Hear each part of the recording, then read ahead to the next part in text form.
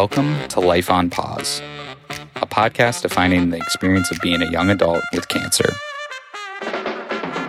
Each episode, we explore issues impacting young adults in and after treatment. Like what you hear? Have something to add? Come join us for next month's recording, the third Tuesday at 6 p.m. I'm Marcus Josie. I'm a 22-year-old. I'm from York, Pennsylvania. And my cancer journey started in 2015. I was 17 years old. I was a junior in high school at the time. And during that junior year, I was diagnosed with acute lymphoblastic leukemia. But I think there's a lot to my story. So I want to go back and, tell you guys a little bit about even before I was diagnosed to let you guys know more about me. And in high school, I was a pretty good athlete. I would say myself. I played basketball and football, and I was the quarterback of the football team. I became the starting quarterback of the football team my sophomore year of high school. It was a lot of responsibility, but I loved it. It was really fun. And, I worked my whole life to become a college athlete. Both of my parents are teachers. So they'd always wanted me to, be a great D1 quarterback, go to school and be a good Division I quarterback. Come my junior year, everything's going well. And all of a sudden, I started to feel strange symptoms. And like I said, I was pretty healthy. So it was kind of out of the ordinary to have these symptoms that I was having. I started feeling really tired all the time. I'd have really bad back pain. I'd have bad bone pain. All over my body, I'd have bad jaw pain, which they thought was TMJ, but it wasn't. I guess the thing that led me to my diagnosis was nosebleeds. I would have nosebleeds for 3 to 4 hours, and they wouldn't stop. And like I said, at the time of these symptoms, I was a pretty healthy person. So it was out of the ordinary for all these things that happened. But, I didn't put all of them together. I didn't know what was going on. I kind of just brushed them off to the side. Over time, all these symptoms started to get, worse and worse. It was hard to ignore these symptoms until April 10th, 2015. One of my teachers actually held an assembly at my school for the Leukemia and Lymphoma Society. And during that day of school, I went down to that assembly, just happy that I was getting out of class, that we had an assembly that I could, goof around with my friends. But I sat in the assembly and, they started to say the signs and the symptoms of leukemia. And that's when I started to pay attention more. I started to get more engaged because the signs that they were saying were the same symptoms that I'd been experiencing for weeks. This episode of Life on Pause is pulled from a longer interview with Marcus. In this episode, we're focusing on the year after his diagnosis when he returned to college. So we'll jump in there at what we've called Chapter 2. Well, I'm curious about the second chapter because you said you went right to college. Yeah. Seems like this chapter might have a slightly different tone. I mean, a lot has happened over 4 years in college. So, there's ups and downs, of course. But I think it's mostly positive. I don't think there's a lot of negatives. I think there's a lot of challenges and obstacles that I had to face, which hinders my college experience. But my overall experience at college has been great. My college story is pretty crazy because I was diagnosed in 2015 in April, and I ended up going to college in 2016, in the fall of 2016. And with acute lymphoblastic leukemia, the treatment is 3.5 years long. So I went to college just a year into treatment, pretty much, or maybe a year and a half into treatment. Now looking back on it, I can say that I probably shouldn't have went at the time that I went. Again, I think there's just a lot of positive things that I experienced having to go to college and facing cancer at the same time. Probably a sense of not wanting to be left behind. Like your peers, your friends are going off to college, and cancer's already taken up, kind of some of your life and you don't want to give it anything more. So it's not going to stop me from going to college.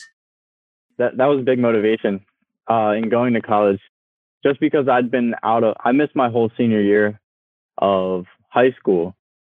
So being away from my friends and being away from all my peers for that whole year, is eating me up inside. So when college time came around, even though my doctors weren't very thrilled to send me to college, I was very enthusiastic and very motivated. I just wanted to, go and see what happens. And my doctors told me, if you face, certain obstacles, you might have to leave college. I just figured that, I might as well take the chance and see how it goes. So I convinced my doctors, I convinced my parents too. And I got to college on time. You were really determined.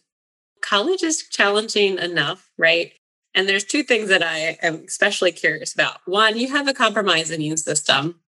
And college students are not known for being necessarily the cleanest people. And so that's one thing I'd like you to talk about, having a compromised immune system. But then also a common side effect of treatment is what we call chemo brain. So it's hard to concentrate and foggy, which also seems like it might be a little bit difficult in a college setting. So what was that like for you?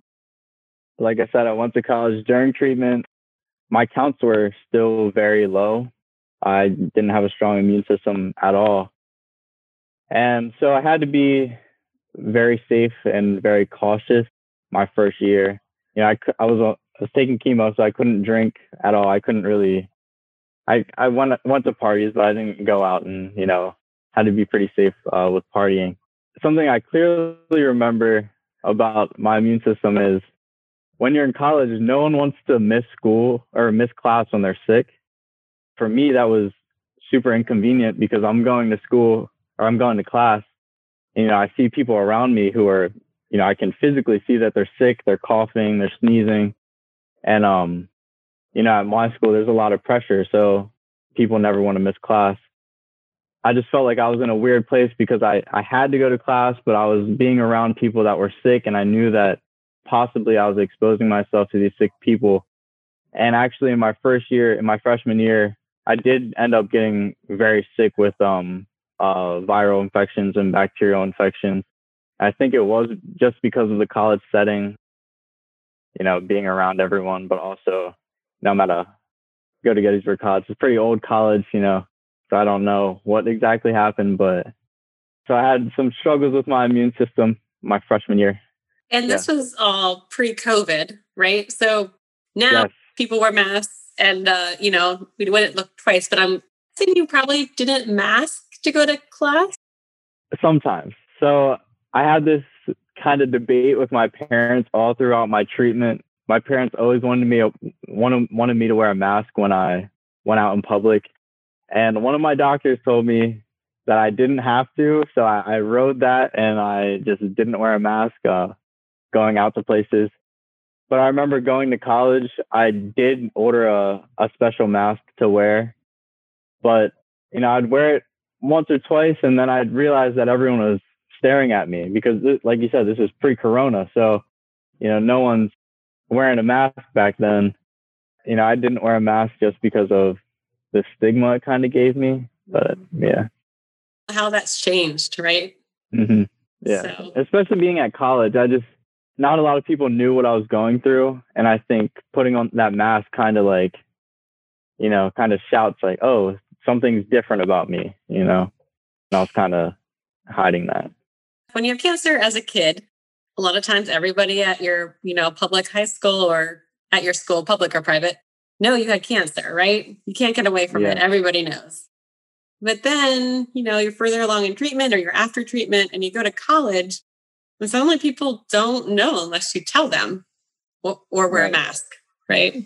Yeah. Yeah, that was a very interesting transition for me just because how it was, in the second chapter in New York, I had a lot of media attention. People heard about my diagnosis. I was, in the newspaper and whatnot. And then, when I went to college, most of the people that go to my college are from out of state. So no one really even knew anything about me. No one ever heard about me. And now, I'm just I felt like I was just, just this cancer kid all alone on this campus now, rather than having, all this support around me like I just had at my high school. So it was definitely an interesting transition. Yeah. And then what about chemo brain in college? I kind of doubted chemo brain at first upon being diagnosed. And, I was just sitting in the hospital. I didn't need to go. I wasn't going to school really my senior year. And my doctors would say, oh yeah, chemo brain. And I hadn't really seen any effects, but that's because I wasn't using my brain that much. But then once I went to college, I saw it a lot. And that's when I realized how much my brain had been affected by the chemo. And I was still on chemo when I was at college. A lot of challenges were presented with that. And before being diagnosed, I always felt like I did pretty well in school. My memory, my brain was great. But once I went to college, I realized how much my memory was affected, and my energy too. Just the energy it takes to just power your brain. Oh yeah, I hadn't thought about that. It can be exhausting to study, to cram that knowledge in there. Yeah, that was something that I was totally unaware of. And one of my doctors actually told me, they're like, yeah, for every 3 hours you study, you're going to need an hour of sleep, for every hour that you study. And that was shocking to me. And, like I said, I didn't believe a lot of the things that they're saying, but then I'd go to class and, I'd start reading, and all of a sudden, I'm very tired, not normal tired. I call it cancer tired because it's tired times 10. I really started to feel the effects of my brain energy and my brain power. So what tips and tricks did you learn to get to kind of work with those? Anything that you did personally? Were there there's sometimes accommodations that colleges or schools can do? What would you recommend for other young adults in college? The thing that I would recommend the most is to use accommodation services. It's that's your best friend going through college or in any type of school. I think you have to be very open about the accommodations that you need while you're going through treatment. When I went into college, I guess in my head, I kind of felt I'm still the student I was before I got diagnosed. In my head, I felt like I still had that confidence. And then as I had to do more and more work, I started to get my first tests and stuff. That's when I realized that I was truly at a disadvantage compared to my peers at school. And both my parents are teachers, so they knew about accommodation services. So they pushed me really hard to get involved with accommodation services. And that's what I did. I built a great relationship with the college as far as accommodations. And I think that was the most important thing for me to get through college, just using my accommodations and also being really open about everything with my professors and the college. I don't think we covered this. What year are you and what are you studying? So right now I'm a junior/senior. I have about a year left to go. I just got surgery, so I had to take this semester off, but I have about a year left to go, and I'm a biology major at Gettysburg College. Like many young adults diagnosed with cancer, there are many different chapters to their stories. Join us for future episodes of Life on Pause as we investigate different chapters and different experiences of being a young adult with cancer. Thanks for listening to Life on Pause. Ideas or suggestions for future episodes? Feel free to share them with us. Join us for the next recording on the third Tuesday of the month. Until next time.